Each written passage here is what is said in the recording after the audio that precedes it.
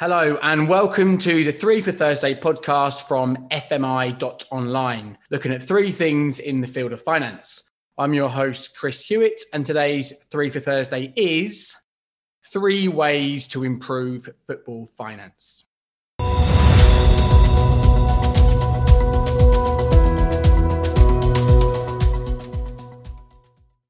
I'm joined today by a friend of mine, Danny Ciccarello. I was listening to the Wake Up to Money podcast from the BBC, where she happened to be a guest talking about the European Super League.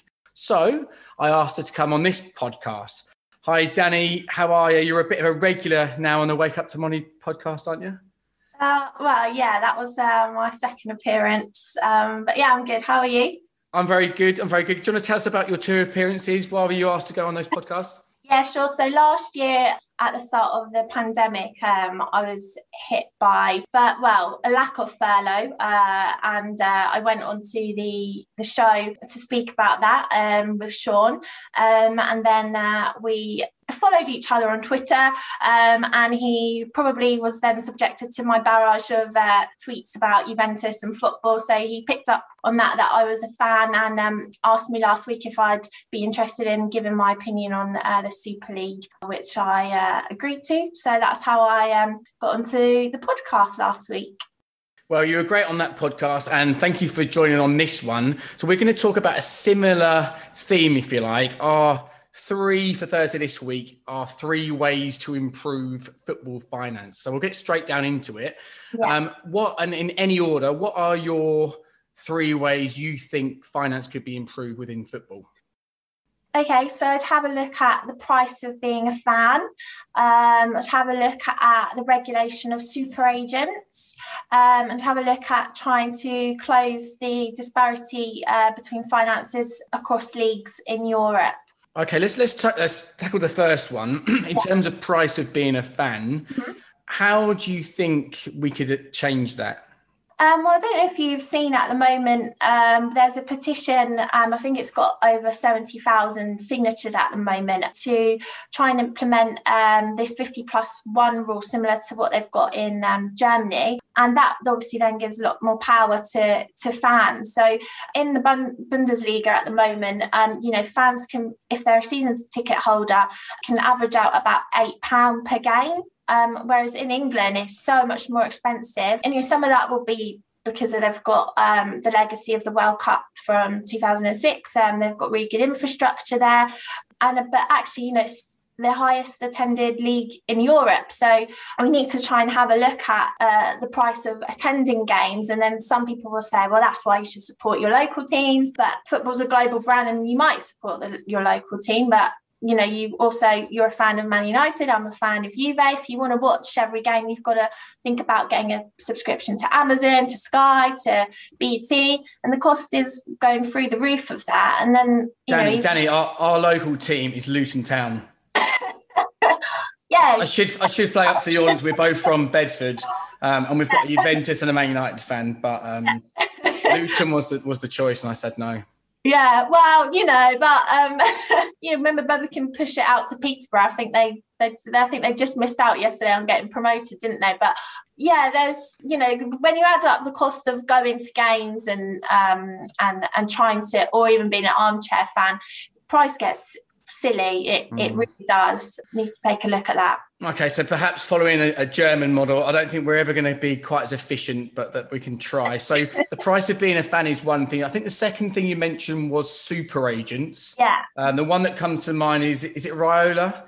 Mino Raiola. Yeah. Maybe not so popular with Manchester United and some other big clubs. But what could we do around super agents, and what's the issue there?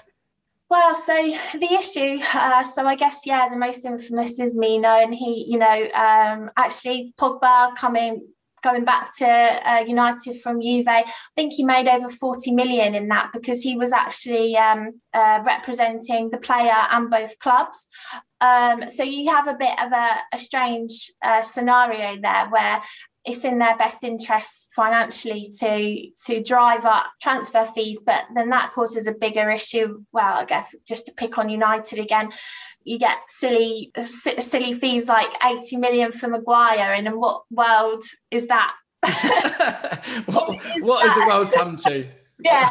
As a Juventus fan, Danny, how do you feel about Pogba? Are you still a fan, or have you gone off him? No, still love Pogba. Would welcome him back with open arms, especially. Could we do a deal now? Because I don't know how much power we have over this sort of thing. Yeah, you can have Pogba back. Who should we have? Dybala? Yeah, swap. All right then, cool, done okay. Deal. I'm not sure whether this is official or not, but we'll see. Okay, so Super Agents is your second one, and I think you said your third area to improve football finance was this kind of disparity between leagues in Europe. Yeah. So this is just, you see the money getting funneled into the Premier League. A lot of that is because of Sky's broadcasting deal, where it's worth 1.7 billion, and in Italy, I think they're at the bottom of the run. I think it's 900 million. So that's a lot of money. And, you'll say, well, that's because the product's better. But when Sky came in 30 years ago, the product wasn't better. In fact, I remember growing up as a kid, the Italian football was the biggest football that you'd watch.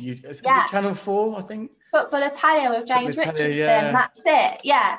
So you see that teams are treated differently by UEFA depending on their pool, and it's not necessarily fair. Also, even down to different leagues getting different amount of clubs getting automatically put into the bigger competitions, and obviously that money then funnels back into the clubs and then improves the league by default because they've got more money for investment. So it's an endless cycle, and it's hard to break it, but I think it needs looking at too. So yeah. But in terms, I agree, and I'm partly to blame. I'm paying massive subscription fees to Sky and to BT Sports. I'm contributing to that. But how do we change it? How do we change the fact that the English clubs are getting so much money relative to the other leagues from subscriptions? How would you do it? Well, this is where you need a governing body. But then, we don't want UEFA to have too much power. I don't know if you look at, well, it's hard now that we've left the European Union. I don't know if we look at some sort of rule across, because there's probably sectors outside of football where there would be similar rules in place to keep competitiveness, fair. I haven't got a clue how you would do that, to be honest. I really don't. I don't know how you would, because the argument would always remain that things are worth what people are prepared to pay for it. So I guess there's so many kind of conflicting interests involved, aren't there? So we want competition. We don't want UEFA to take too much of the share. We don't want some clubs over the others. I guess it's the number of conflicted interests that's the challenge there. Okay, so we've spoken about one of the most famous agents in Raiola. So whether it's Raiola or another agent, what could we actually do? Do you think there's anything we could do to change the super agent situation, if you like?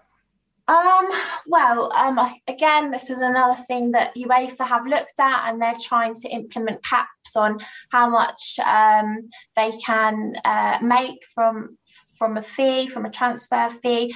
But the agents are pushing back. I think they've created some sort of forum for themselves to try and push back on it. So while UEFA are trying to do something to, the agents are sort of in control here, and I think you're going to be pushed to get them to relinquish this power, because they're just trying to line their pockets. So it's another one of those where you need a regulatory body, and I feel uneasy when you talk about getting politicians involved, or getting some sort of laws introduced, but sometimes that seems like the only viable option. So that may be something for them to look at.